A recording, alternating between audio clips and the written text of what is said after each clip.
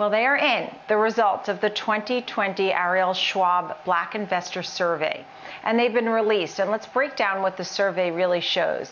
Kelly Johnson is with us, client portfolio strategist, Charles Schwab Investment Management. Kelly, I'm glad you're here with us. As I look through the report closely, it's evident that Black Americans are just not benefiting from stock market growth in the same way as some of their white American peers at similar income levels. Tell me more about the findings and what the data shows.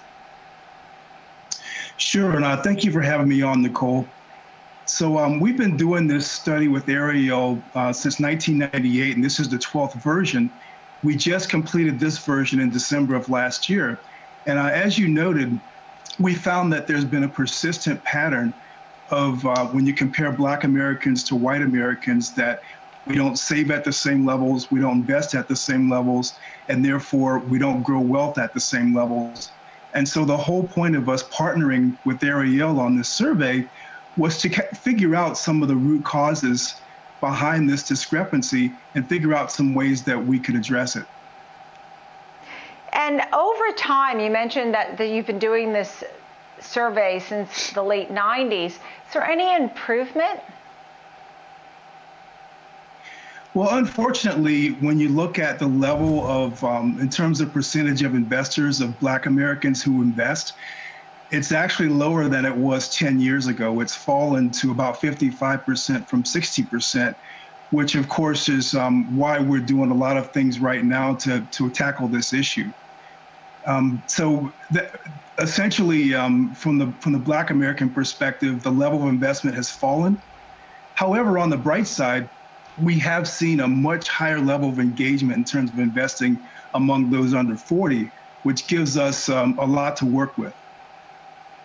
Yeah, I think that's really interesting, actually. The survey showing some promising news for the younger investors and the engagement and I guess the belief to a certain extent to the stock market too, right? You have to be a believer in investing as well. You have to have the opportunity to invest, the money to invest, and you have to believe that it's a good investment. That being said, how does that compare to white American peers for the younger folks? Is it close, or is there still a big disparity, even though you're seeing improvement, which is good? Yeah, when you talk about people under 40 in the data, the level of investment is almost identical. So 60%-ish of Black Americans and white Americans are actively investing. When you break it down into new investors, that is people who entered the market in 2020, it's actually quite exciting. We saw 15% of Black Americans were new to investing in 2020 compared to 5% of white Americans. So that was actually encouraging. And the other data point that jumps out was that 50% of Black Americans were first-time investors.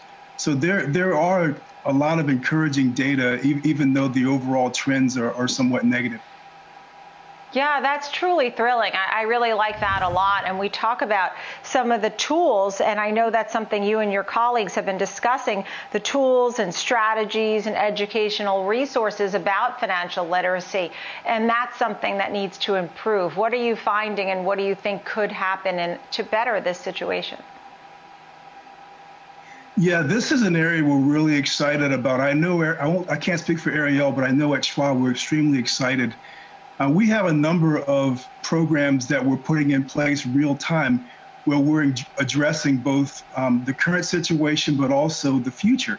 So for example, with the current situation internally at Schwab, we're setting up mentoring programs such that underrepresented minorities can have some help with career path and career development. We've also begun partnerships with several major universities around the country to provide substantial scholarships for underrepresented minorities to essentially help broaden the pipeline into this industry. And then the third thing we're doing broadly is we're going into the community. We're having employees around the country volunteer to do investor education to teens and preteens around the country. So these are efforts that I personally am very excited about. Yeah, I am too, Kelly. I mean, I think you're certainly getting us all excited about everybody having opportunities to improve. I mean, the other thing too is a compounded dollar. You know, part of the lesson for a young person. Any young person here in America is that a compounded dollar is worth so much more, right? If you save a few bucks over so many years, it will be worth more. How have you found the pandemic and savings rates for Black Americans? Do you have any data or statistics on that? Yes, we do. And just to sum up the findings, as you might expect, if you if you accumulate wealth over time at a lower level, which is the Black American side of the equation, then when a large negative impact such as the pandemic hits, it has a greater impact on your life and your family. So when we looked at statistics such as, people who borrowed from their 401ks, or people who helped family members, or people who had to stay home to help relatives, it impacted the Black American community at a much higher level, which is what we would expect. So when we kind of tie in those results with some of the other findings in the data, it's pretty clear that things like having a longer history of investing and saving at a higher level, and also having greater levels of inherited wealth help you a lot when you have tough times. And we've seen that play out during COVID-19, unfortunately. Yeah, and to your point, that happens, and as I read through this, the middle class Black Americans will have less money saved for retirement, less wealth to pass on to the next generation than their white peers. And you make the point, and that's what your point exactly. They're starting off with less, and so at a lower pay scale in some cases, and then less to invest and less to pass on. And it really is. I'm so glad we're working on this and making it better, and with education.